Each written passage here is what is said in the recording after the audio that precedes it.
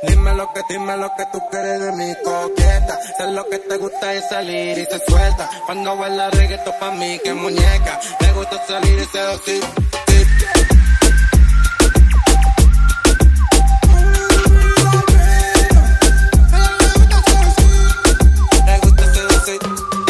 Dime lo que tú quieres de mi coqueta. Sé lo que te gusta es salir y te suelta. Cuando baila reggaetón pa' mí que muñeca. Me gusta salir y seducir. We're live. Welcome back to Mezcal Moguls. It's your boy, the one with the scar on his face. Your boy Scarface.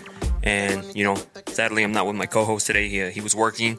He wanted to be here, but on Fridays, he usually does like the cement job with his father-in-law. So he goes and does that. So, you know, shout out to John. He couldn't be here, but he really wanted to be here. But this episode is brought to you by Dollar Shave Club. It's a subscription-based box. It's something that I always use. They sent me like the facial cream, the hair cream, paste, all sorts of stuff, and I love it. I used it way before they even sponsored the podcast, and I continue to use it, and people have actually been messaging me saying like they love it, that you forget to buy razors, you forget to buy stuff, and you can throw all that stuff into your box, and the more you throw into it, the bigger discount you get. So check them out. The link is going to be down below. And also, don't forget to go buy your NFTs. I don't know if you're into NFTs, but... I'm not, but I am in a Dollar Shave Club. Yeah, I've Dollar been Shave a Club member for years. is awesome, and so have I. And so NFTs, we came out with the Chunky Chicanos. They're live. They're ready to go. We're working on the videos right now because I know some people are having a difficult time adding them to your wallet because you have to get a crypto wallet and then you have to transfer this and that. But it's only hard. It only sounds hard. It's actually not that hard. So go over and check them out. The link is going to be down below. And so I've been wanting to do this episode for a while just because, you know, the first time I heard about you guys was last year. And I thought it was like a group of people, like it's a group of writers, like you got all this stuff going on. And then, and I don't know if you do, this is why I'm glad we're doing this podcast, but I know you are the face of it, the head of it. I don't know how to say your last name, but it's Gigi, right? Is it just Gigi Rob? Rob, okay. And so I want people to get to know you, right? I want people to get to know you, where you came from and what you're about. So are you originally from Idaho Falls?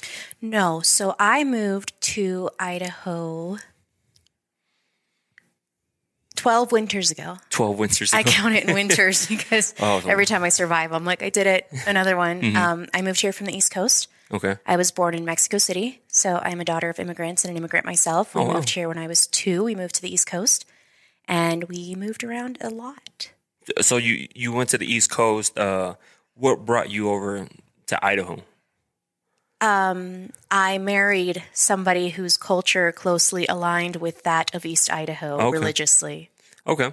I'll be really delicate with how I say that. No, that's fine. That's fine. So I want to get into your, just to see how you were during like middle school, high school. So were you into like writing English in middle school? Yes, I have always been a reader. Mm-hmm. I've always been a reader. I'm an only child of immigrants. My parents worked sun up to sundown. I would ride the bus from wherever they were working to where they were working after school. And books were my escape. Mm-hmm. In fact, if you talk to my therapist now, she'll let you know that it's a coping mechanism for trauma. I go to a safe place inside of books. Mm-hmm. And that very quickly turned into journaling and writing. And so moving into high school, I continued to be a reader. Moving into college, I got my master's degree in English. And it's funny because English is actually my second language. Mm-hmm. And a lot of my family in Mexico will say, you know, like, Mija, why did you take your English so seriously but not your Spanish? And because my Spanish is funny. We'll leave it there. I like to tell people, well, I didn't know. At first, when I was growing up, I thought my Spanish was fine. Just because your parents speak it to you, so you learn. I didn't realize that in different parts of Mexico, they speak differently. And if your parents didn't go to like high school, college, and things like that, they don't know the proper terms. They just know the terms or however they speak in their area. Yes. And so I didn't know that. So growing up, I would always get in an argument with my Spanish teacher because I'm like, that's not how you say it. This is how you say it, right? And he wasn't Hispanic, so I'm like, how do you know? And I would always get into arguments with him, and then I come to find out that I was in the wrong, just because. But then I also learned that, like I said, it depends. I always say like depends on your rancho, which is like different areas, different farms and things like that. And so sometimes I would say something and someone would be like, "That's what?" You know, I don't know if you ever ran into those type of Not issues. a lot. Okay. I think a lot of people don't realize how many dialects are within the Spanish language. It's not like American English here within the continental US. You know, you have different accents and you have some different colloquial phrases. But in Mexico, like it really is regional. Yeah. And the language can vary greatly based on the region. When I was 6, we went back to Mexico City to live for a year or two, and I didn't know what they were saying to me. Like the slang and the really casual Spanish, I never learned that because I learned it from my mom and dad. You know, they just taught me the basic, this is how you say things correctly. And I remember going back and somebody said something like, dame un lápiz, manita. And I'm like, manita? Like little hand? Yeah. Like, what is a manita? Like, I didn't realize that was like a, hey, pal, hey, buddy. And just throughout the years, I've realized that a lot of the Spanish that I've learned has been very proper, very straightforward. And my parents didn't really encourage me to speak Spanish. I was encouraged to speak English and to assimilate into the U.S. I was here in the early 90s where you had to fit in to be successful. You couldn't be brown and successful in the early 90s. How was it on the East Coast? Because I've only gone to visit. I never grew up in the East Coast. Were you... So when I was growing up here in Idaho, like when I was younger, it was not very many Hispanics. It wasn't diverse. You know, there was like...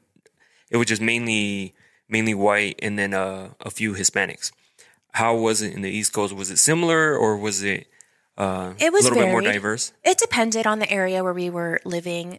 When I moved into my house here in Idaho Falls, when I purchased my home in 2016, it was move number 43. Oh, dang. So when I say that we moved a lot, I mean like we moved a lot. Yeah. And so some areas, like we spent a lot of time in New Jersey and New York. And there, I mean, the diversity is incredible. There you can hear 8 dialects of Spanish all within, 6 blocks, from Dominican to Puerto Rican Spanish to European Spanish to, Guatemalan, which is just like its own language. And then you're hearing, a lot of different phrases and words and casual speak that you're not used to. And then, we spent some time like in Missouri or Ohio where there was diversity, especially compared to this area of Idaho. This area of Idaho is particularly white. And so I was raised around a lot of people that looked like me and sounded like me and looked like my parents. And I did have representation that I'm now raising kids in, Southeast Idaho. And now I'm worried. Do they have people who look like them, who sound like their parents, who share their culture? Yeah, I think it's a little bit better now. It is. Here, especially because, I've said it on other episodes on the podcast. I don't think my mom had the same conversation with my little brother, the youngest one. Like when I was about to go into kindergarten, she would tell me, hey, some kids might treat you differently just because of the skin of your color. And when you're a kindergarten kid, how old are you? Like 5? You're like, what are you talking about? Like, I'm fine. Like, there's nothing wrong with me.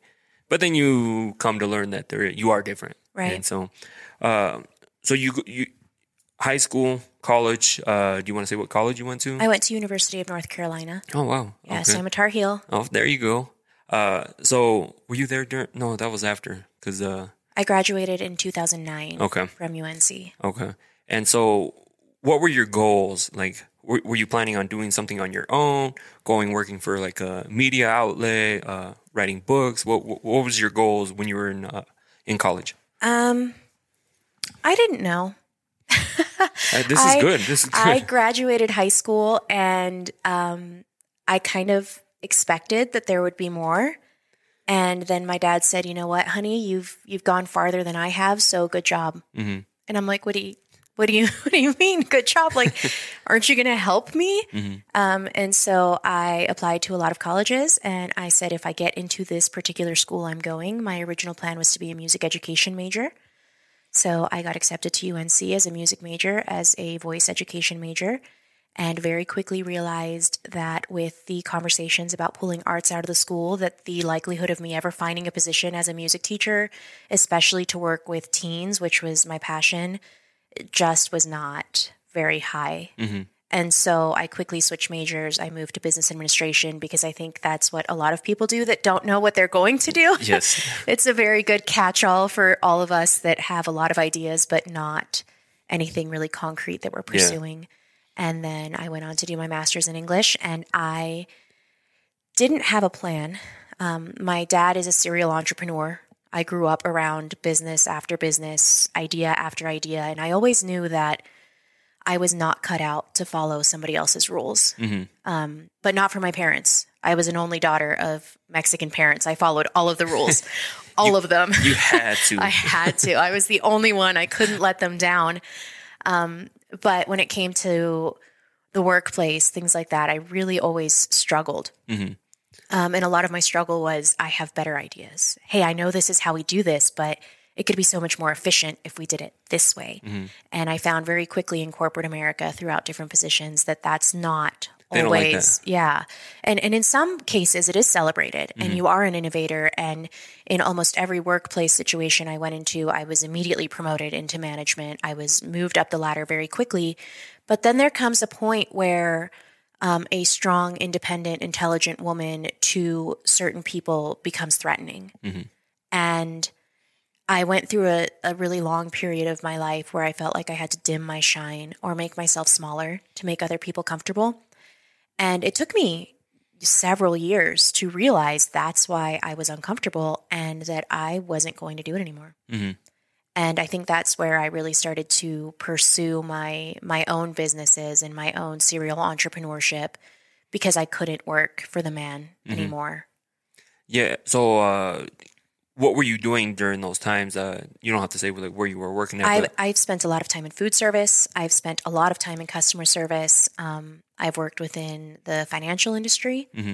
One of my favorite positions, I worked for a financial advisory practice of a very prominent national firm, and I wrote procedures. My entire job was literally writing everything down to when an assistant comes into work, turn on the left light switch, go to the bathroom and make sure the lid is down, change out the trash bag. This is how you make coffee step by step. And my entire position was just breaking down these daily tasks into step-by-step instructions. And I revolutionized their training program by doing that because it removed so much of the one-on-one training hours that you think are necessary for a company when really you don't need to pay 2 people labor hours to teach them how to make coffee. Like just write it down on a Post-it note and they'll be fine. And then I've also worked within retail. I've bounced around a bit. Just a little bit of everywhere. Yeah, I wanted experience and I love people until I don't. That's fair to say. But my last position before I said I just can't keep working like this was at a local retail store. And did you enjoy, like when you were writing the procedures, did that ever get kind of like dull? Because you know how some people, especially like yourself, who like to be creative, like always doing new things, like doing a lot of things. And when you get stuck to doing the same things over and over and over, they sometimes get kind of boring. They can. I like the consistency of it. I liked that job particularly because I could implement efficiency. And I could say, hey, and it sounds so silly, but breaking something down like filing, like, hey, instead of alphabetizing as you go, like maybe prepare all your files and put them in a stack this way and then do it.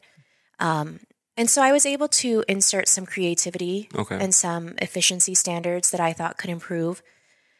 Other things like retail, like every day bringing everything to the front of the shelf, every day the same thing, like that gets to a point where it's just tedious and boring. And I realize I could be bringing so much more to the world than how neat did I make this shelf full of glitter. Like I have so much more to offer the world than that. Yeah. So I also had another question because when you were talking about and we all do it. I did it too when I went to college. I went and my major was business management, just because, like you said, I didn't know what I was going to do, but that seemed like the safest option. What made you, like, what were some of the things that made you change your major? Because you went from, you wanted to be a music teacher, and then you went to business management. And then what made you change that? Well, first of all, there was just that conversation around arts being pulled out of schools. Like, how can I be a music teacher if there are no music classes? Also, a lot of people don't realize this, but as a music major, majority of our courses were 1 credit hour. And so I remember my freshman year, my roommate, Christine, was an accounting major. And she went to class like Monday, Wednesday, Friday for like 3 hours, and then Tuesday, Thursday for like 2 hours. And then she was done. And I'm like, because I'm going to class like Monday, Wednesday, Friday, 8 a.m. to 5 p.m. And then I'm in the practice room playing the piano. And then I have private voice lessons. And then Tuesday, Thursday from like 7 a.m. to 3 p.m. And then I have choir. And then I have like drama. And I'm like, what? Like the college experience is very different for a lot of music majors. And I don't know if that's the case for all of the arts majors. I'm not sure. But I very quickly realized that my college experience was very different from that of my peers. I was also paying on my own. I was not getting any type of government funding because of my parents' status at the time here in the country. And I just couldn't continue pursuing a career that potentially wouldn't provide me a job. I mean, I think a lot of people, it's really admirable when artists or musicians or whatever the case may be pursue their career, professionally going the college route with the knowledge that they may never make it. And I think that's really cool and it's really admirable. But as a music teacher, like I never wanted to make it. my dream has never been to be rich or famous. I just want to give back into the world. And I realized in that situation that I could still give back my passion for music and my passion for working with children without having to have a degree behind it. But I did know that I was a young brown woman who probably needed to have a degree in order to be successful in this country.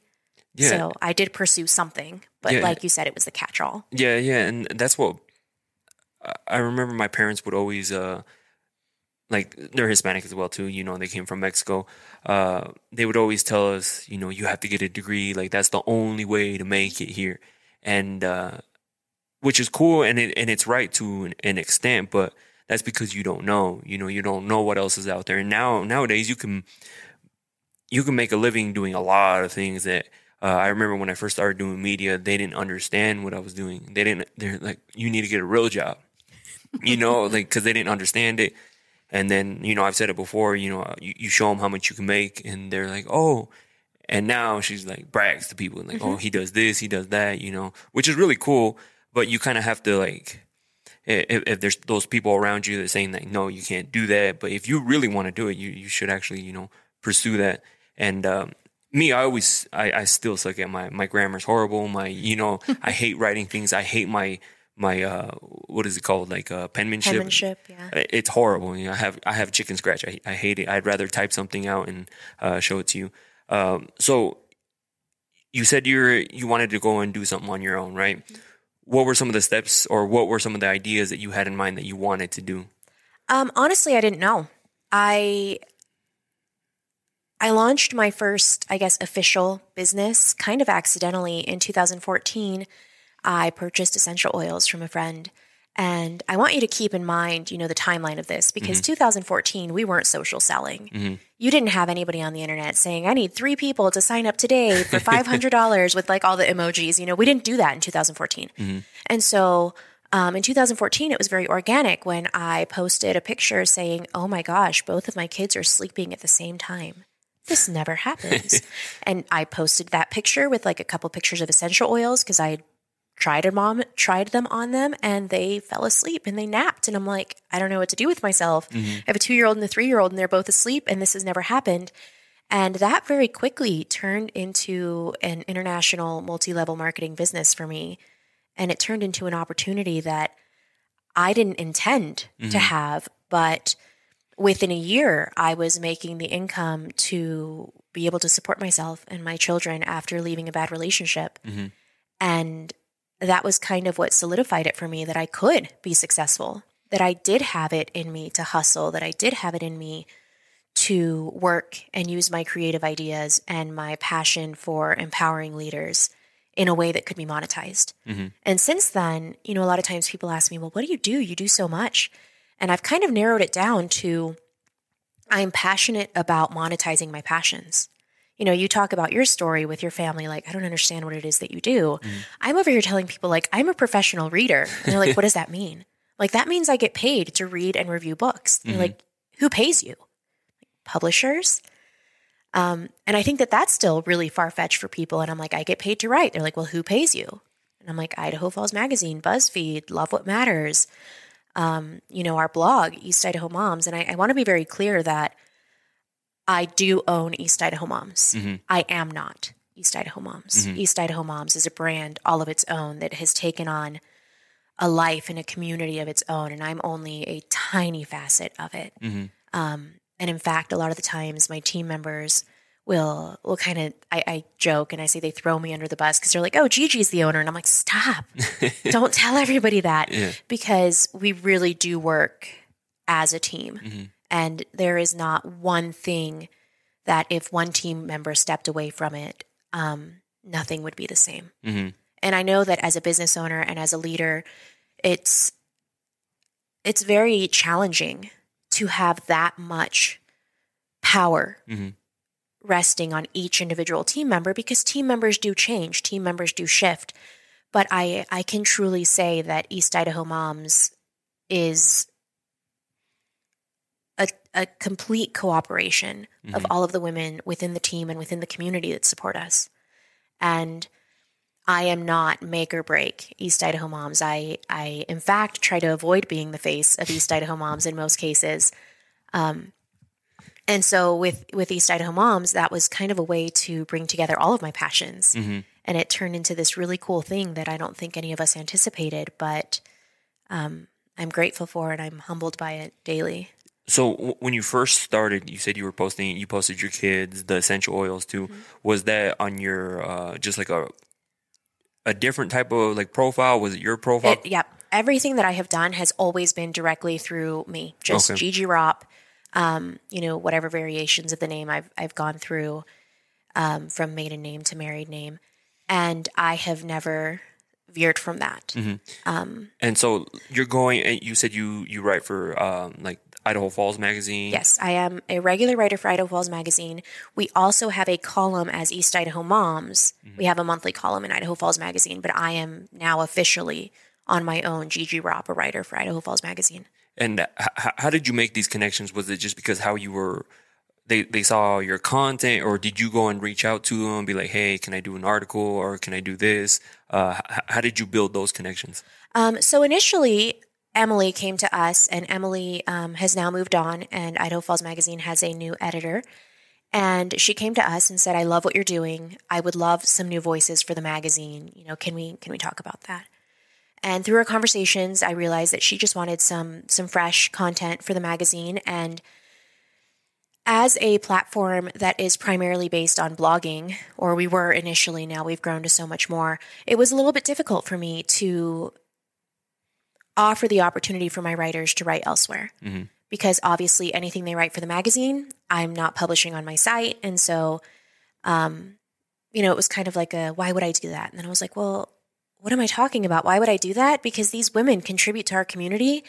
And these are women who, many of them are not writers by trade. They're not women who came to us because they're like, I want to be a professional writer and this is a platform. They're women who just wanted to share their stories. They're women who heard us when we said, your story is valuable, your story is powerful, it can be impactful for moms in the community.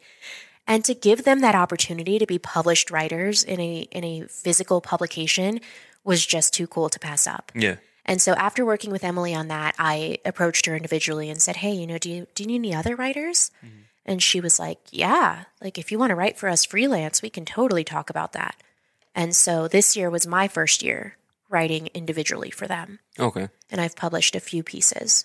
Yeah, because, and you also said you just because I think writing in like magazines and things like that, and you're like, well, those are heading out, kind of like VHS did, DVDs did, and because not a lot of people. I mean, there is the audience for magazines, and right now it's a little bit for me. Well, because I'm on the outside looking in, right? Right. And I'm thinking magazines are heading out, but do you still see like a huge like readership and things like that in like the whole magazine world? Because I find that our area tends to lag behind on trends. Mm-hmm. I feel that digital publications in many demographics can still be a powerful tool. I think print media, depending on the demographic, can still be very impactful. However, I do see the direction that we're headed, and I do think it's digital. Mm-hmm. But I think it's going to be a while here in Idaho Falls, East Idaho particularly, before we lose that print media and Mm-hmm. that affinity to have that tangible. I think we are still very old school in a lot of our ways here. Yeah, because like there's some magazines that I've shot in ads for that are no longer around just because I'm sure they had a hard time getting people to subscribe to them, to pay like for their subscriptions and things like that.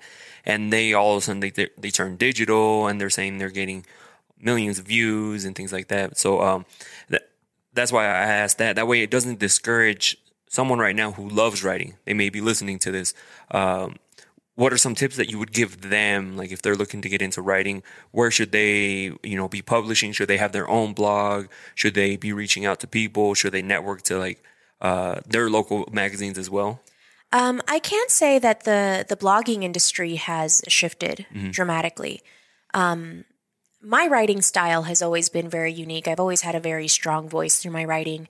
And I remember going through college and having instructors that are like, I don't know what I'm going to do with you. Like, because I'm not a creative writer.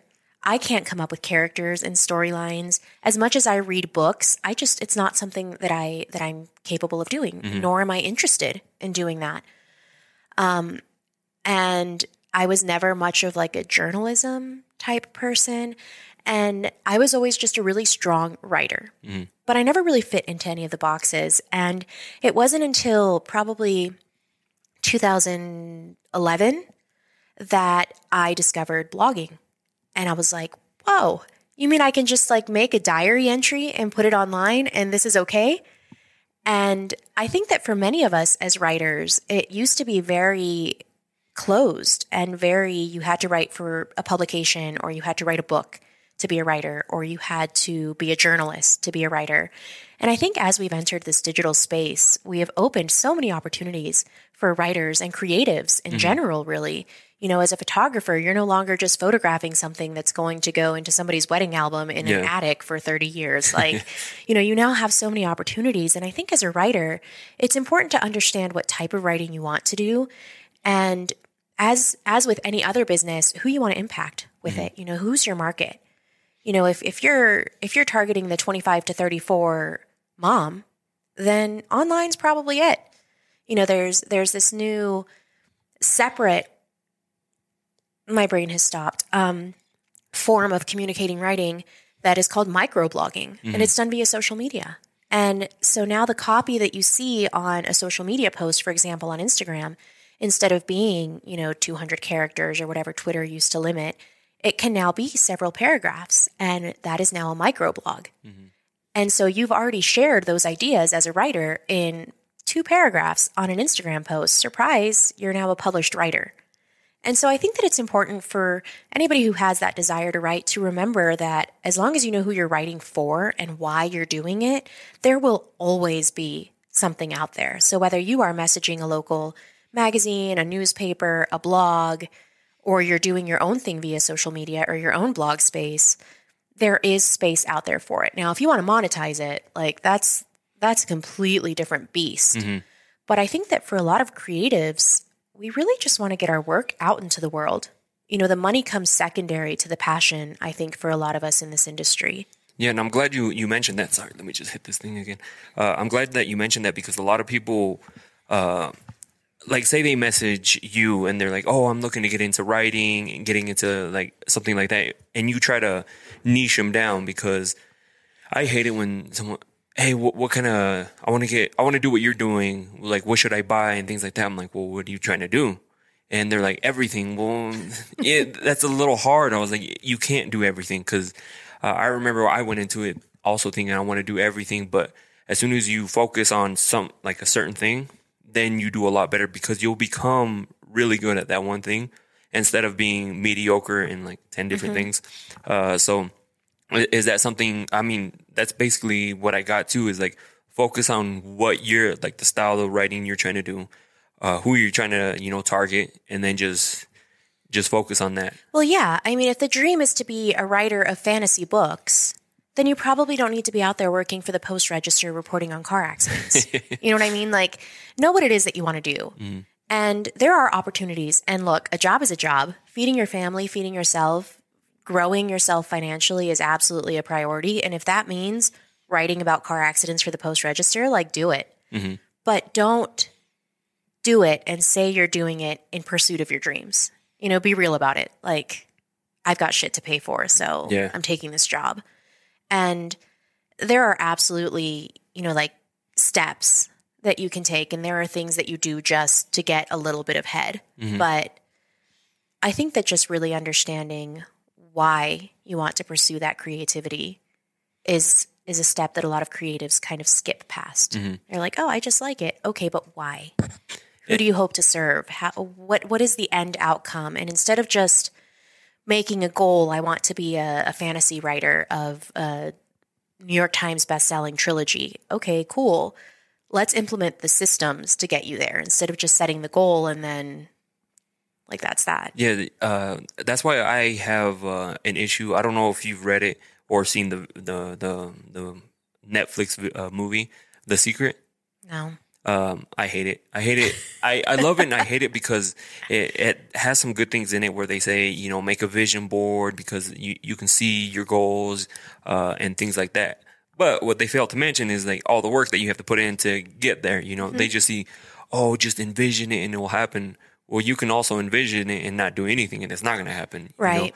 And I like how you talked about you have to follow a passion first, just because a lot of people right away want the money. And when you do that, we talked about this on several of these podcasts. When people chase the money, it'll come, but it'll go just as fast as it came, because your quality's not there, your passion's not there. But if you chase the passion, you're more than likely to. I mean, the money will come eventually, mm-hmm. And that's happened like for myself and many others, including yourself. So I wanted to go back a little bit before you started East Idaho Moms, right? What made you decide to go like the Facebook route? Because you're on Facebook, you're on Instagram, and you have your own website too, right? Correct. What made you decide on the name, first of all, and then what made you decide, hey, I'm going to focus on this and try to monetize on the social media platforms? Okay. So to be clear, we launched in 2018 as Idaho Falls Moms Blog. Mm-hmm. I was not our founder. So Heather founded Idaho Falls Moms Blog in 2018 as a website, a sister site of City Moms Blog Network, mm-hmm. which is a licensing entity. It is not a franchise. And a lot of times there is some conversation locally about, well, you're not locally owned because you're a franchise. And I'm like, well, no, we are licensed by City Mom Collective. They also underwent a rebrand around a year before we did. We are licensed the same way that a realtor is licensed, the same way that okay, I'm stuck. I don't know what else is licensed besides realtors, but we are not a franchise operating under City Mom Collective. And so I came on the pre-launch team as a writer, quickly moved into a social media position. I was a freelance social media director at the time. And so I already knew the ins and outs of Facebook and algorithms and email newsletters and things like that. And then when the shift to Instagram happened, I didn't know Instagram. And I started an Instagram in 2014 and I posted on it casually, but I didn't know it on the business side. And I very quickly got out of social media directing because Instagram was just not my jam. I mean, and we're talking 2018 when I was terminating contracts with clients because I was not prepared. And I didn't want to. Quite frankly, I was resistant to Instagram. I felt too old, too sloppy, too imperfect to step into this visual world that was Instagram at the time. And, which is funny now because, now that you know me personally, you've seen my Instagram. Yeah. I live there. You and I both live there. I see you too. Yeah. But at the time, I wasn't prepared to take that leap. And so Idaho Falls Moms blog was a really fun opportunity for me to blog, for me to write for this team. And very quickly, it turned into a large thing, a very large community. And when Heather wanted to pursue her teaching career full-time again, I purchased the business from her 11 months after our launch. Oh, wow. And it was just a very natural fit because I'd already been working with the team. I'd been there since the beginning. I'd helped launch. And so I remember at the time, I called a meeting at one of our writers' houses, and I sat down with a team of, I think it was like 5 or 6 of us, and I said, if I'm going to purchase this business, I need to know that I have your backup. I can't do this alone. And that's why I say from the beginning, it was a team effort. When our founder launched Idaho Falls Moms blog, she went into it knowing it was a business and pursuing it as such. When I purchased it from her, I went into it as a community. And shortly after, we rebranded to East Idaho Moms, which I felt was a much more inclusive name. Because of the nature of our region, we do have a lot of moms from other areas of East Idaho that are traveling to Idaho Falls for shopping, for doctor's appointments, for socialization, for whatever things may be. And by remaining Idaho Falls Moms in our transition, I just felt that we weren't serving the community. Because we had moms. Currently, I have moms on the team everywhere from Twin Falls to Bear Lake. Oh, wow. I mean, so our writing team is spread throughout the entire region of East Idaho. We are fielding requests from businesses in Boise, Nampa, and they're coming to us for advertising. And I'm like, hey, I'd love your dollars, but we just don't serve your market. Like we're over here. Although City Mom Collective does have opportunities for a sister site ownership in Salt Lake City and Boise, we do currently have like the solo spec on this part of the map. We have 70-something sites nationwide affiliated with City Mom Collective. However, our nearest site, I think, is in Portland. So Nevada, Utah, Wyoming, Montana, Idaho, Colorado, like we are it, representing this area. And we started as a blog. We just wanted to provide a voice for local mothers to share their, I believe the initial mission statement was like bring a positive voice to motherhood. And when I took ownership, I very quickly shifted that to an honest voice. Positivity is great. I think the power of positivity is incredible. And what we talked about manifesting and visualizing, that's all really powerful stuff. But at the end of the day, we don't need that all the time. Sometimes we just need like the real shit. Sometimes I don't want to hear how some woman potty trained her toddler in 24 hours when I am like 6 months into it and I'm tired of being covered in pee. And I felt like we needed more of that in this area. I think that we live within a culture that attaches shame and guilt to a lot of natural things here. And we talk about this a lot face to face with our moms. Sex and sexuality, things like that are often very shameful. Feelings arise when talking about things like that. And I think that a lot of things are carried out in secrecy because it's just something you don't talk about. You don't talk about how you did not like being a mother today. You don't talk about how your kids drove you crazy and you yelled at them, because we all have this image that we think we're supposed to present to the world. And I kind of went in like little like super secret, sneaky mission to destroy that. And I think all of us that are a part of East Idaho Moms internally share that. We all want to just smash this ideal mother bullshit because there is no perfect mom. I can be a perfect mom to one of my kids and then I pop the next one out. I say pop them out like it's that easy, right? Like I just there's a baby. They just come out. They just walk out. It's fine. I've had several. They come out toddlers. I can be the perfect mother to the first one, and the next one, I'm like, you're like a completely different human being. How am I supposed to do this? And I think all of us really came together with that passion to just bring real talk back to motherhood. And I think that that's where we started seeing our growth. When we started telling moms, you're not the only one whose kid pooped on the slide at Toffus Park today.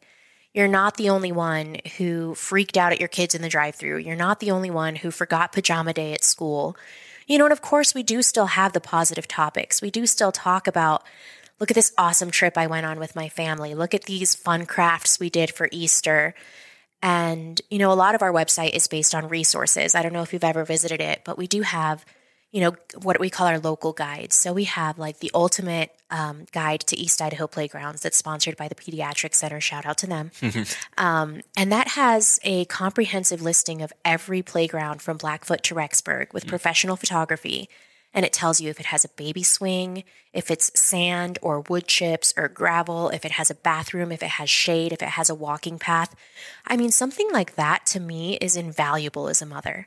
For me to be able to know if I have to take my kid to the nasty playground with sand and we're going to come home covered in sand, like I need to know that up front.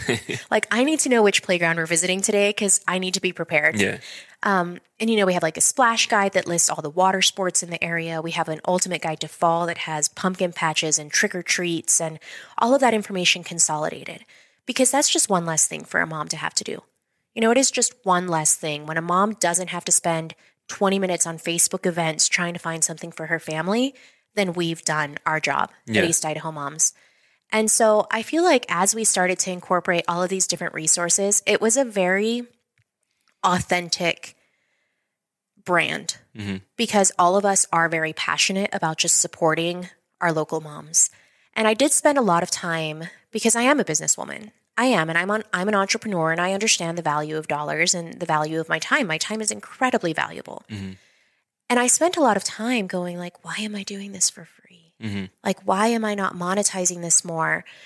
And every time it didn't feel icky to do it for free. There are other things, when I'm asked for mentorship or I'm, when somebody says, oh, I just want to pick your brain. I'm like, okay, well, my billable rate is this for my brain. Some things I have no problem doing that. I have no problem setting that boundary and letting people know my time is valuable and my time is money in a lot of cases. But East Idaho Moms was never that way for me. East Idaho Moms has never felt like it's profit over people. And like you said, we're 4 years into it now and the money comes. Yeah. I can proudly say, and this is something I've said, to different sister site owners throughout the nation, and they're like, what? No way. But I can proudly say that we have always been in the green from our first year of operation. 12 months in, the initial business cost was paid off. My team members know all of our transactions. They're available. I don't think they look at them. I don't think they care. But we've always been fully transparent with how money comes in and how money comes out, what contracts come in and how we spend that money. And I can proudly say that we've never pursued a sale. Everything that we have, every bit of income that has come in has come to us. We work with Eastern Idaho Regional Medical Center as one of our primary sponsors, and they've been with us since pre-launch. We've worked with Idaho Falls Pediatrics. We've worked with different orthodontists. We work with the Pediatric Center very closely now. They're an incredible group of physicians, as well as people who really want to impact their community positively. We work with Idaho Falls School District 91. We work with the Idaho Falls Zoo, the East Idaho Aquarium. And these are all places that have come to us and said, we see what you're doing and we want in. And as a business owner, it's I'm very proud to say that everything has come. Amazing. Well, yeah. And I'm also a little bit embarrassed to say like we're not actively doing more, but I know what I'm capable of. I know my capabilities, and I'd rather say yes to less things than say yes to everything and then have to half-ass it. Like I never want our sponsors or our community to feel like we're just kind of halfway passionate about it, because that's absolutely not the case. But I think that as business owners, and I think that particularly as women, we have a tendency to say yes to a lot more things than we can reasonably accept because boundary setting is difficult for women and because we, in many cases, are raised to be people pleasers. And I think that was one of the hardest lessons I learned in business ownership was knowing when to say no and then knowing how to say no. Yeah. But East Idaho Moms is definitely growing. We're definitely going places. We started with a website. We are now on Instagram, Facebook, Pinterest. Our Pinterest is incredible. One of our new team members, Bailey Porter, who is just so creative and so fun. She's also an occupational therapist at ERMAC, so she brings a lot of really interesting knowledge to the table when it comes to being a contributing writer. She has taken on our Pinterest and has just done incredible things with it. Yeah. We are also on TikTok sporadically. That's what I was about to ask. Are you on TikTok? We are on TikTok. Because TikTok is it. Yeah. A lot of people think it's just you're on there dancing and things like that, but you can also monetize. Yes. TikTok. It only takes a video. It takes that one special video. And then, like we were talking with Devin on our last episode, she was just showing somebody how to do some hair, and it blew up, and she got 10 million views on that video. And that's what people don't understand, like, or business owners, that you have to be on these social media, all the platforms, especially if you want to thrive. So I like how you brought up earlier that you relate to a lot of these moms. Like you said, their kid did this, their kid did that. Because I remember one time I was on a date and her kid started crying, like uncontrollable, like tantrum, like just going off. And she was super embarrassed just because she thought that everyone was like looking at her, like it only happened to her. Right. You know, but it doesn't. And I'm like, it's fine. Like he can't talk, so he can't tell you what's wrong. Obviously, you know, what's bothering him. He's just throwing a tantrum. But she was like super embarrassed. And there's people who feel like that certain things only happen to them, you know, because they see that's another downside of Instagram or social media. People will post all their good stuff. You know, it's very rare that you find a profile or some sort of like people being, you know, showing their bad sides too, because, you know, obviously we're all human, like bad things happen to all of us, you know. So I really like that you guys do that. That way I can see like why people would relate, just because I had that experience with her. And I remember that she was like super embarrassed, and I was just telling her, hey, like it's all right. Like he's just, you know, throwing a tantrum. If someone has a problem with it, you know, they must not have kids because kids cry. Yeah, kids cry. So I had another question, just because I did see your story when you were heading over here.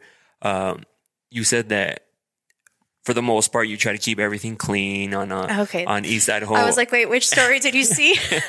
You try to keep everything clean, you know, because, you know, some people don't like bad language here or don't want you to push like certain things. And you said you were kind of hesitant just because some of us, what people see on social media, we're a little bit different. Not completely different, but we may, like, I swear a lot too, you know, but on the podcast, I don't swear that much. But like I make dirty jokes. I do like all sorts of stuff, but I don't do it on the podcast because I do it just because I know there's certain people who do not like that. And I'm not trying to be like, oh, I'm trying to please you. I'm just trying to invite everybody in, you know, so they can enjoy it and without having to deal with my dirty mouth. Is that something similar to you? Yeah. I think that sometimes, you know, and you watch my stories. I know you do because I see you watching them. But social media is a liar. Like at the end of the day, social media is a liar. I accidentally stepped into this weird like influencer space. It didn't happen intentionally. I did not intend to influence anybody to do anything besides read books and eat your daily protein, because those are important. Like, you know, if anybody says I influence them to do anything, it's like read books. And I know for sure, I'm not going to call them out, but I can like tell you right now, if I had to, 3 names of 3 women who now read books because all I talked about was books. And they finally were like, okay, fine, I guess I'll read a book. I guess I'll go check one out. And now they're reading books pretty much like as crazy as I am. I know one of them, I think, just finished like her 28th book for the year. I think I'm on like 39. Oh, wow. But I also read professionally. So when it pays the bills, you do it a little bit more sometimes. Yeah. And I think it's important for people to remember that social media is a construct. And especially when you enter this influencer space, when brands are paying you to represent products, there is a certain level of professionalism that starts to go into social media that wasn't there before. And for me, that means on my personal brand, that even though I might post a picture of the not so good stuff, it's still going to be an aesthetically pleasing picture. Yeah. Even if I post a picture or a story, recently I've been ill and I posted a picture reminding people like, you don't know what's going on behind the scenes. And I think I had like an IV in my arm. It was still like a well-lit, clean picture. And so I think it's important for people to remember that. And I went on my stories today because I wanted to make sure that there's a clear delineation between who I am as a woman and a personal brand.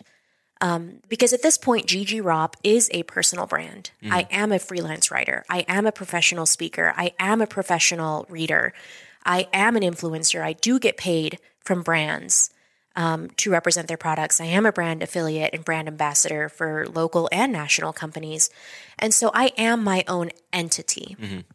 And I never want anybody to feel like because they don't jive with me, that they can't jive with one of my brands. Okay. And so East Idaho Moms is a brand built by East Idaho Moms for East Idaho Moms. And that looks different across the board. As a brand, East Idaho Moms stands behind Black Lives Matter. As a brand, East Idaho Moms supports trans rights, and we support our LGBTQIA plus community, which I am a part of. As a bisexual, Hispanic, tattooed, daughter of immigrant feminist, I have a lot of opinions. But that's Gigi. And so I have to be very specific with what East Idaho Moms stands for, which is inclusion and diversity and a welcoming table for all. We are all about building bigger tables instead of taller fences, right? And so I have to be very cautious to make sure that people don't see me as the sole face of the company. Yeah. Because while some women will see me and be like, oh my gosh, that girl is a badass, I want to be her friend, some other women might be like, oh, whoa, she is way too much for me. and that's okay. I am too much for some people, and I'm okay with that. And for those people, I'd like to remind them that there are 20-something other members on the team that are not like me. Yeah. One of my favorite team members and somebody I consider a best friend is a conservative LDS, very traditional, very sweet, fun mother who spends her days in like leggings and graphic t-shirts. And she cleans her house once a week because she likes having a tidy home. We are polar opposites, but we are best friends. And I think that it's important as a brand to remind people that East Idaho Moms has this diversity and all of these different ideals. Even within the team, we have team members who do not agree with the statement Black Lives Matter. We do still have team members that are team All Lives Matter or team why are we even talking about this? It doesn't apply to me. We have Democrats and Republicans and libertarians. We have young moms and old moms and adoptive moms and moms who were adopted themselves. I think something like 30% of our team identifies as a minority, which is something I'm very proud of in this area, because that's not an adequate representation of our demographic. Our demographic here is primarily white. And so to have 30% of our team members that identify, as one of the other check boxes is really cool. But I have to be very careful to make sure that I'm not alienating any moms in the area by making them feel that I am East Idaho Moms. And so as my personal brand has grown, I've taken a lot of steps to make sure that I delineate the two, that this is Gigi Ropp, owner of East Idaho Moms, but this is East Idaho Moms on its own. And East Idaho Moms is so much cooler than I am. I bring a lot to the table. Don't get me wrong. I am a powerhouse of a woman and a business owner and a brand on my own. But East Idaho Moms is something entirely different. I mean, the community that we have created and the way that we are breaking down these barriers to just bring mothers together on the one thing that brings us all together, and that's that we're trying to not raise assholes, right? We just want to raise a solid, core group of children that we're going to send out into the world as young adults and hope that they turned out okay. Like, that's really it. You know, it doesn't matter what we believe in religiously, you know, what type of food we eat, if we eat preservatives, if we have microwaves in our houses, if we use chlorine or plant-based or essential oils, like none of that really matters at the end of the day. At the end of the day, we're all just trying to raise decent human beings. Yeah. And the work that we have done in the 4 years to do that, I am absolutely humbled when I see these mothers coming together in ways that they weren't doing 5 years ago. When I see moms who say, I never would have thought that I could be friends with this person, but now we hang out twice a week. You know, when my writers submit pieces about miscarriage or domestic abuse or divorce or mental health, you know, the hard stuff. Yeah. That these are women who are volunteer writers. They're not getting paid for these pieces. They're just pouring their hearts out into a very public platform because we are a large platform. And these are women who genuinely are allowing us to mine their pain in exchange for the knowledge that maybe their story will impact just one mother in East Idaho that needed to hear, I was in an abusive relationship and here's how I got out. Or, I hate Mother's Day because my child died. Oh, dang. Like, to be able to hear those voices in a community as sometimes close-minded as ours is, I am just absolutely humbled daily to know that something that I am pouring into to make happen on a daily basis is producing these types of results and changes in our community.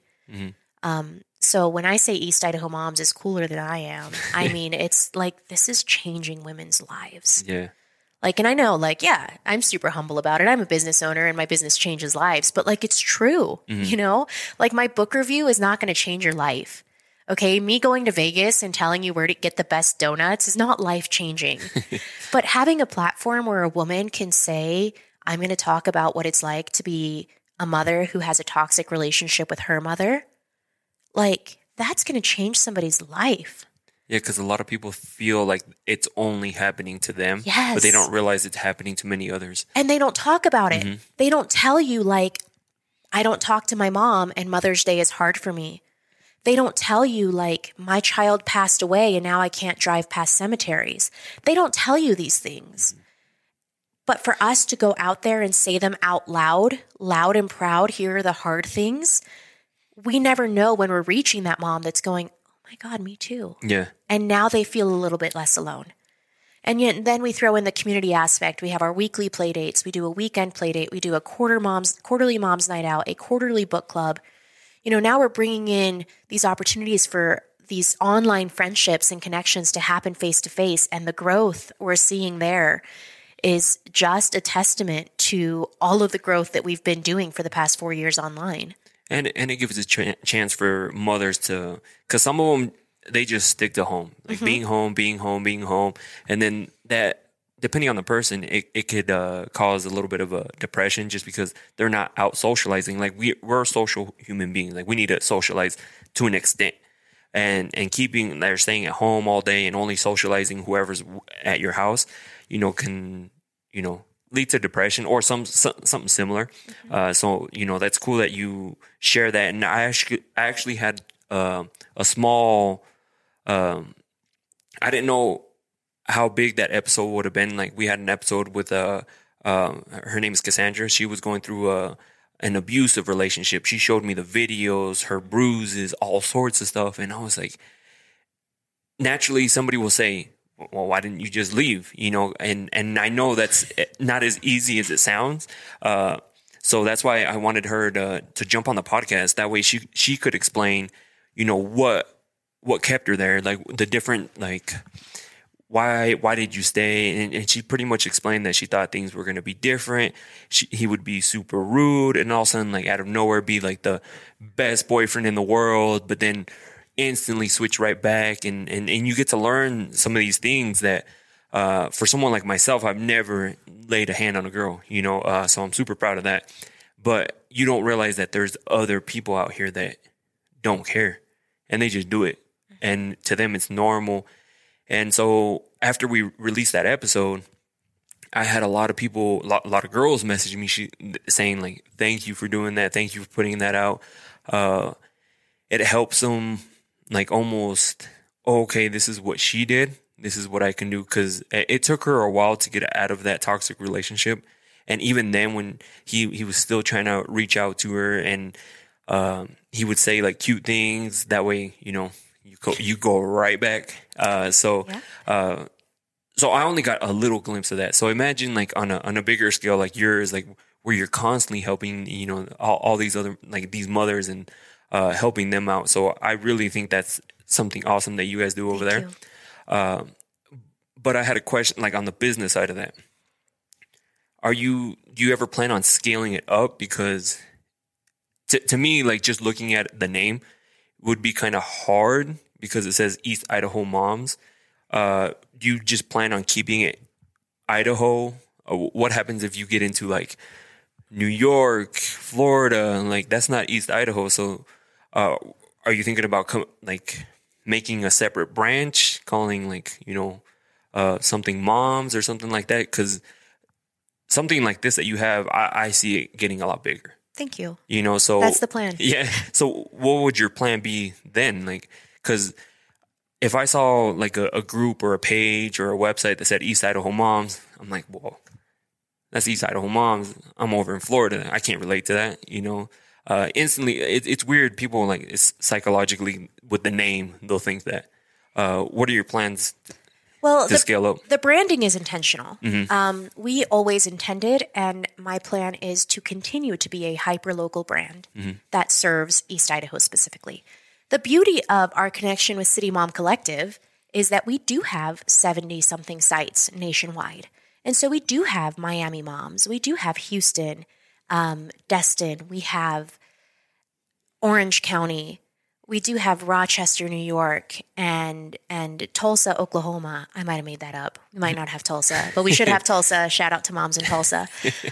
So we do have the opportunities for moms to come together. And so something that's really cool about that is I can focus on my business here hyper-locally. I can serve East Idaho moms in a way that only an East Idaho mom could.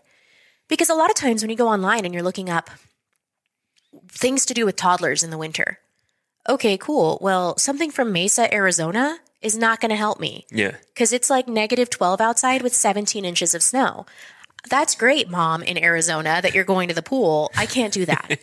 You know, and so a lot of the resources that we provide on East Idaho are provided specifically for East Idaho.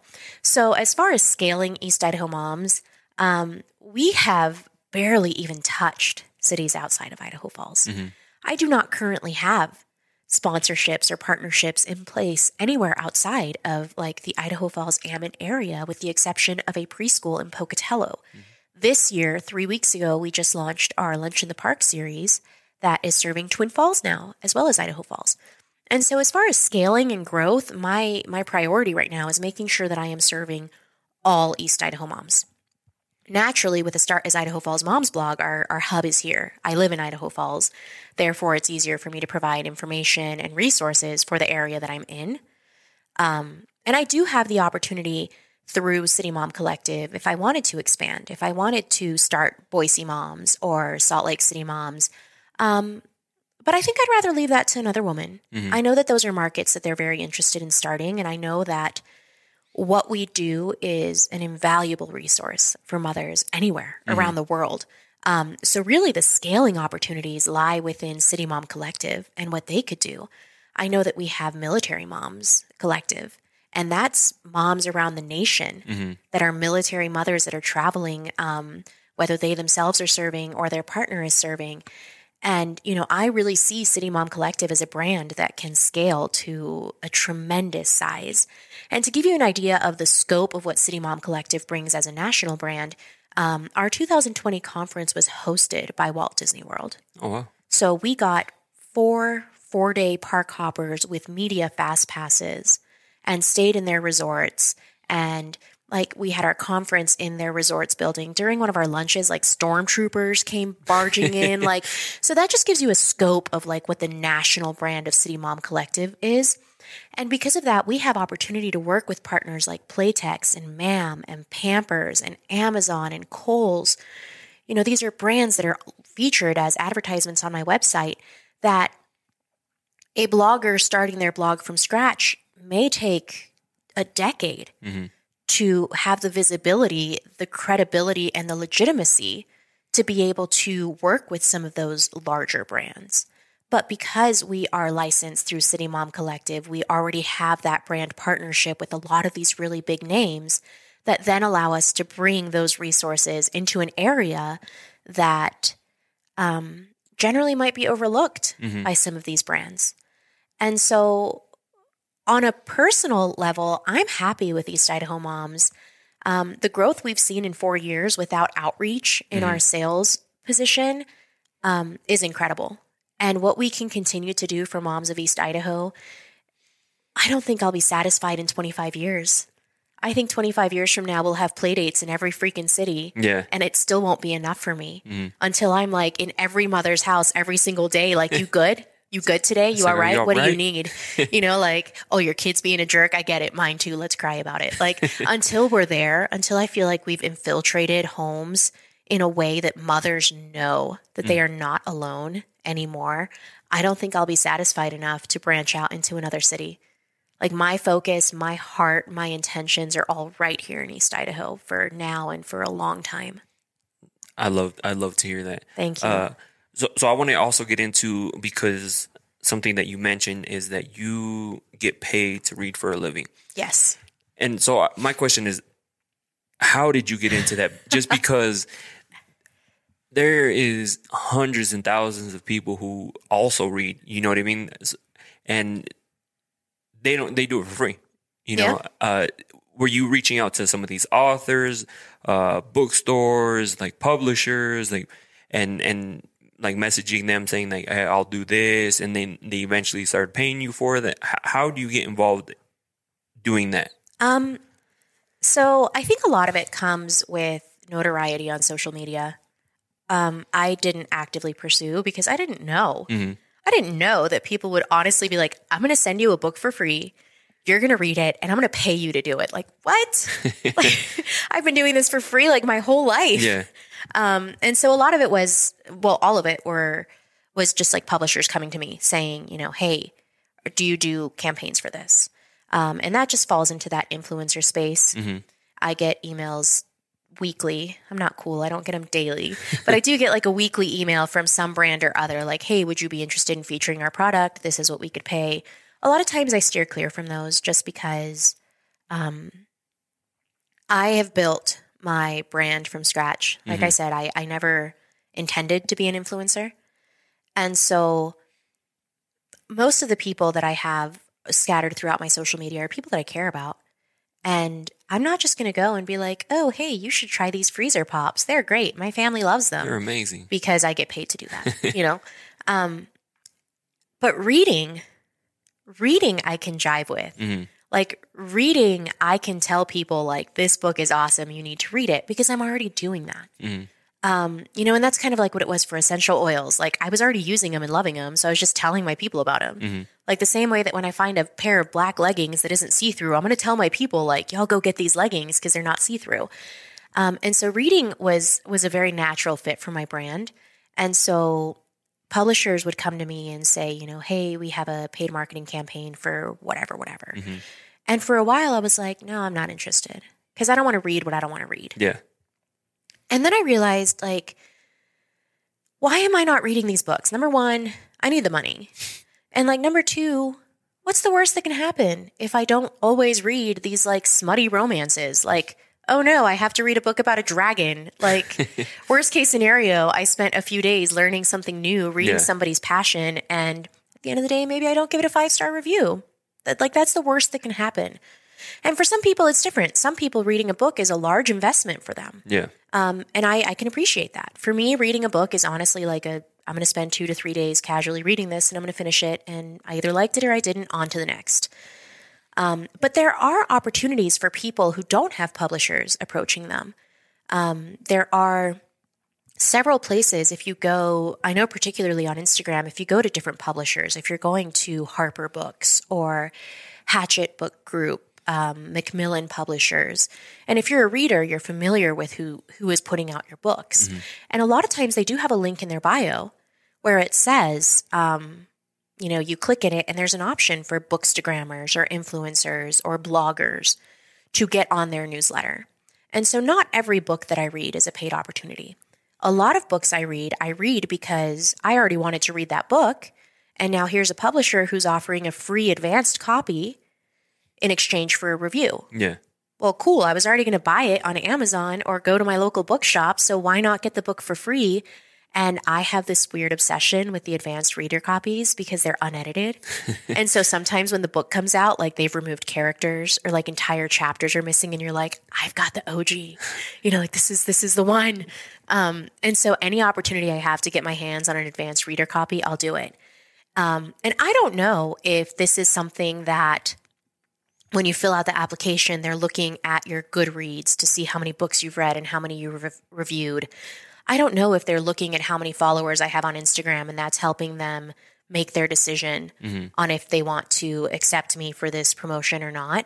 But I do know that the information is out there for people who want to do, even if they're not getting paid to do it, even if they just want the free books in exchange for a review, I would say the first step would be to start going to these publishers and doing that. There's also an app called NetGalley, NetGalley, that offers advanced ebook. They're called galleys that are generally uncorrected proofs. And you get it, and they have a reading app that's just like Kindle, like the Kindle app, and you can pre-read books before they come out. And that's also another free opportunity. You request it from the publisher and you get approved or denied. Some of them, there isn't an approval process. Some of them, it's just the first 100 people who want to read this book, we're going to give it to them for free. And I have found that that's a really cool way to read some new authors. I was recently approved to pre-read a book from one of my favorite Mexican authors. The Daughter of Dr. Moreau comes out in July, and I read it like in April. Oh, dang. And I thought that was so cool because she's a New York Times bestseller. She wrote Mexican Gothic. She wrote Velvet Was the Night. And I was just like, I can't believe I'm reading her book before anybody else, And I think that for a lot of readers, that would be exciting. So NetGalley is another really good resource.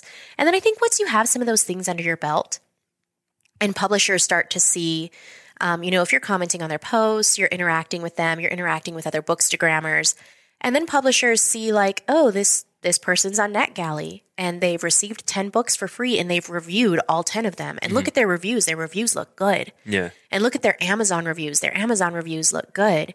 I think that starts to build kind of a weird portfolio that people don't think about because who builds a reading portfolio, right? Like who is dorky enough to build a reading portfolio besides me? But for those that might want to pursue that, I think it's important to be able to say, hey, this is how many books I've read. Goodreads is a really good platform. I don't know if you're familiar with it. Most non-readers aren't. It's kind of a place where you can say, these are the books I've read. This is what I thought of them. These are the books I want to read. It tracks the books you're currently reading. Like if you're using Kindle, when you open a Kindle book, it says mark as reading on Goodreads.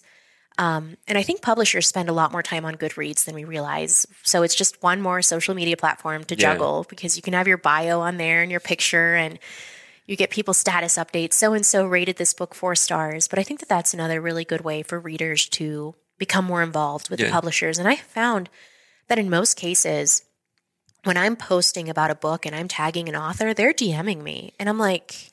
Yeah. Like New York Times bestselling author just DM'd me, thank you for posting about her book. Like, when did I get this cool? Like, honestly, like I think LeBron James could be like, hey girl. And I would be like, did you write a book? Because I talked to Ellery Lloyd and Christy Woodson Harvey last week. And they're so much cooler to me. But I think that authors and publishers are really looking to engage with their audience through social media in a way that I haven't seen before. And I think that there are a lot of really cool opportunities for people who are passionate about reading and can give concise, honest feedback to really get into this. Because I think that these marketing campaigns, as we grow in more authentic marketing, I think that they are going to become more and more popular and more people are going to be looking for real people versus like Stephen King said this about this book or, whoever famous author said that they liked this book. I think that they want to know, like, what did Susan next door think? Yeah. Like, what did that girl that I follow on Instagram that makes all the funny faces think? Like, I think that that's becoming a lot more valuable than people are realizing. Yeah. And it's cool that you bring that up because I always tell people that there's millions of ways to make money. You just need to go out there and find it. And not necessarily be like, oh, pay me. No, you have to put in the work and effort in the beginning. Like me, I recently found out, because I'm trying to, by the end of like August maybe, I'm trying to do half a marathon, like nonstop, right? And I just found out that there's a crypto app that tracks your runs and pays you per mile that you run. You know what I mean? And, yeah, and so, but you have to get it accepted into this this app. It's only like a smaller community, and they release a code every so often, and you have to try to get that code, or you have to know somebody who has a code that can give it to you. But you can make money running. And me, I'm like, that's crazy. Like before, you just go out and jog. There's millions of people who go outside and jog and make zero money from it. But I was like, I can go out there and run miles, and you're gonna get so rich. Nah. I'm gonna message you every day. Probably like, hey, not. how many miles did you do today? Are you rich yet? No, that probably won't happen off running. If I was a marathon runner, then probably. You are. Not you even. are. Just say it. I am a marathon runner. Are you going to run a marathon one day? I think I'm gonna cut it at half a marathon. A half was rough. But that's what I say now, because I absolutely hate running, but I like to challenge myself to things that I don't like doing. And so I was like, I'll do first I did a 5K. I actually blew that out of the water. And I was like, dang, I didn't think I could do that. And humble. I was like, let me try to do half a marathon, and that will probably be it. But that's what I say now. I wasn't able to accomplish it last year just because we started getting into the negatives and started getting cold. And for those people listening, they're like, well, why don't you do a treadmill? Have you ever ran on a treadmill? That thing is the most boring thing ever. Like, you can't watch anything because you start getting that motion sickness because your phone is staying or whatever is staying still, and you're moving and I would get dizzy, and yeah, it's just not happening. And then sitting on a treadmill for longer than 10 minutes, it's extremely boring. I'm like, I'll just run next year. That's basically what I said. So for how many years though? Just that 1 year you just said I'll just run next year, or so is it like I started year? Last year. Okay. I started last year, and I started towards the end. I started after my birthday, which is in July. So I was like, hey, I want to challenge myself to something different, because after I went skydiving, I was like, oh, let me challenge myself to something different. Let me do something different. Like one of my goals is to actually jump out of the planes by myself. Because I liked it so much. I liked skydiving so much. My certificate's right there for those people watching on Spotify or YouTube. So there's that. So it's cool that you bring that up, just because you tell someone that you said earlier, oh, I get paid to read. And they're like, how? But they don't realize there was all these other little things that you do, and you have to consistently keep doing just to let other people know, like, hey, you're available for like these reviews or books to read and things like that. I've never been a huge reader, just because I'm one of those that where I read a few pages and then I don't even know what I just read. That happens to me all the time. But what has been doing really well for me is audiobooks. Mm-hmm. So audiobooks, like sometimes when I go run, I realize I really pay attention to the audiobook. So when I'm running now, probably like 7 times out of 10, I'm listening to an audiobook, and the chapters just go through, and I retain a lot of the information. And so last year, when I really went heavy into audiobooks, my goal was 100. I ended up at 61, which is still way better than I ever thought. How embarrassing. Only 61 audiobooks in a year. Yeah. That's incredible. Yeah. And I was super proud of it. So this year I was like, I'm going to be 61, and I'm falling behind just because life happens. You can't always, you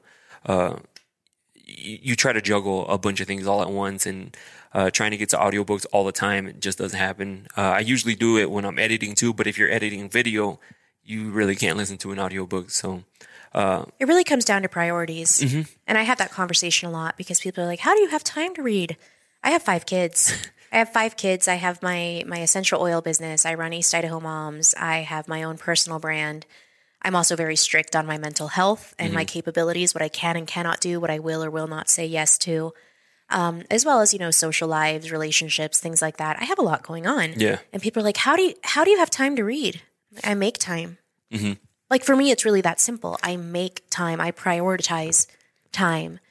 I prioritize time for travel. I prioritize time for self-care. I get a massage monthly. I get pedicures. And people are like, how do you have time for this? And I'm like, I think that, and it's very crass, and I know that it'll come off that way to some people, and I'm not sorry for the feelings that it triggers, but you make time for the things that you want to make time for, period. So those people that are like, I don't have time for that, I not so delicately just say, like, you're just not making time for that. And if that stirs up negative feelings within people, like, I really encourage them to sit in those feelings, like, why does that statement make you uncomfortable? And then see if you can make some changes within your daily, weekly, monthly, yearly structure to start prioritizing you. Yeah. Because at the end of the day, if you prioritize the things that you want, you're prioritizing yourself. And so if you want to prioritize books, then I challenge you to sit down and actually prioritize books. Yeah, see, and that's huge too, is like, because I also get asked that similar question. It's like, how do you do all this? It's, well, priorities, like what's most important to you? And to me, it's like building this, which I do need to take a little bit more time for actually myself and just relax. I hardly do that. I have to tell you on a personal note, and I'm going to air some laundry here, but there have been some conversations we've had where I'm like, hey, what are you doing? And you're like, I'm editing. And I'm like, do you know that it is 11:30 at night? Like on a Friday? Like, you are young and attractive. Why are you sitting at home editing at 11:30 on a Friday night? And I've had that thought a lot with you. I'm like, man, he never stops. And he's always working. And that's my problem. I need to find a little, like, take some time. That's why this morning, like, I was like, all right, I'm going to go golf this morning. Like, I need to take some me time, even though for those listening, golfing is stressful and peaceful at the same time. Just because if you're sucking, you're stressed out because you're, not doing so hot. And today the wind was not working with me. Oh, yeah. But like prioritizing certain things, like if you're looking to get like a side hustle going on or anything, you have to prioritize that time. Because they say they don't have time. Like, well, how much Netflix did you watch? Like, how much time did you waste on TikTok? And it's funny because they'll sit there and think about it like, not a lot. I'm like, well, you just told me you just binge watched that season. Like, I haven't even seen the first episode, Like, you don't get through 10 seasons of Ozark in less than like 8 hours, okay? Yeah. And so like things like that. And that's a good thing that came out of books, because I do like self-help. I do just nonfiction, fiction. That's what I learned because it used to be nothing but self-help books. But then it starts getting kind of boring, and it's like the same thing over and over. And then somebody told me, well, mix it up, like add some stuff that you would not normally listen to, or like just different genres. And I started doing that, and I'm like, wow, like you start reading this book or listening to this book, and then all of a sudden you go back to, like, say another self-help book, and like you retain so much more, and it completely changed my mindset to books help a lot. And that's why I always like push the people to whoever are trying to better themselves, or like just because books have helped me ever since it was the first book I ever, like, first audiobook. It was the Rich Dad Poor Dad. Oof. And the reason I really liked it, because I could relate to almost not everything, but a lot of things in that book. And you're like, dang, like, that's so true. That's so true. So that's the first book I ever recommend to somebody to, if they're looking to get into self-help books or financial books, just because, me growing up, I was taking financial advice from my parents, and, they're doing well, don't get me wrong, but they're not like wealthy. And so, well, and the game has changed. Yeah. And we're on video here. Your parents are going to see that look I just made. Like, that is no disrespect to your parents, but taking financial advice from a generation that's living outside of our own, like, we have cryptos now. Like, crypto, stocks. My dad's a day trader. Like, that's what he does now. He he plays the stock market. And so my father understands it. But like my mother, I don't even think she understands like compounding interest. Like, I love her, but she just puts her money in the bank and she gets it out when she needs it for her nails. Like, I don't think that she. Yeah.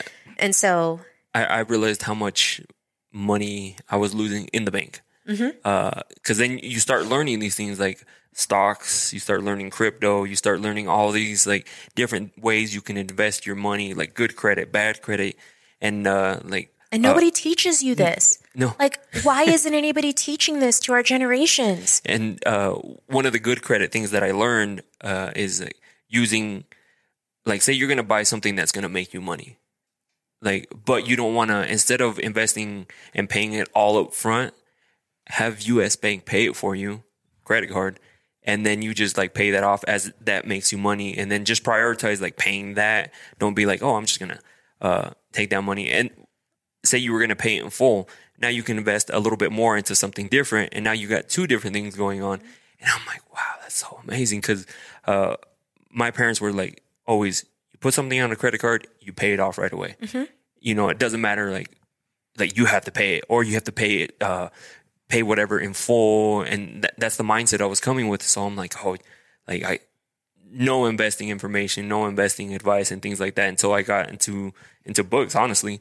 And so, but anyways, we've been going for a while. I love this conversation with you. It's been amazing. Hopefully, we can bring you back on when John's here as well. I'd love too. to meet him. That way we can because we can get into all sorts of things, and right now I just wanted people to get to know you, get to know your brand, because at the end of the day, they'll just see end results, and I like to show where you came from, how you did things, how it wasn't easy, how it wasn't handed to you. It's never easy. It's never easy. And it continues. I always tell people being an entrepreneur is a 24/7 job, but it's very stressful, but very rewarding at the same time. If you do it right, it's life-changing. The rewards are immense. And you're like, well, this is why I'm doing it. And if it's not worth it, maybe you're in the wrong field. Exactly. Don't pour your heart and soul into that anymore. Exactly. So again, thank you for coming on. This has been an amazing conversation, and people listening, I'm sure they've had a great time listening to you too. I hope so. Let them know where they can follow you. Okay, so you can find me on Instagram. I won't accept your friend request on Facebook, so don't even try. At Gigi Ropp, at GIGIROPP. Website coming soon. That'll be really exciting. Oh, Gigi Ropp. GigiRopp.com will be coming soon. I will also be launching my own personal podcast, likely this winter, entitled Let's Talk About Sex, maybe. So shameless plug there for that. East Idaho Moms can be found on Facebook, Instagram, Pinterest, TikTok, and Twitter as East Idaho Moms, and our website, eastidahomoms.com. Well, there you go. Make sure you give her a follow. I've been trying to follow all her pages. I'm going to follow the TikTok and give her a bunch of crap because I think I have like 3 TikToks on my personal. That's where everyone is supposed to be pushing their stuff right now is TikTok, just because. Well, I've never been a rule follower, so. That's true too. Anyways, thank you again, and we'll see you guys later. See you guys. Bye. Say bye. Bye. Tú siempre fuiste la coqueta. Dime lo que tú quieres de mi coqueta. Sé lo que te gusta es salir y se suelta. Cuando baila reggaetón pa' mí que muñeca. Me gusta salir y seducir.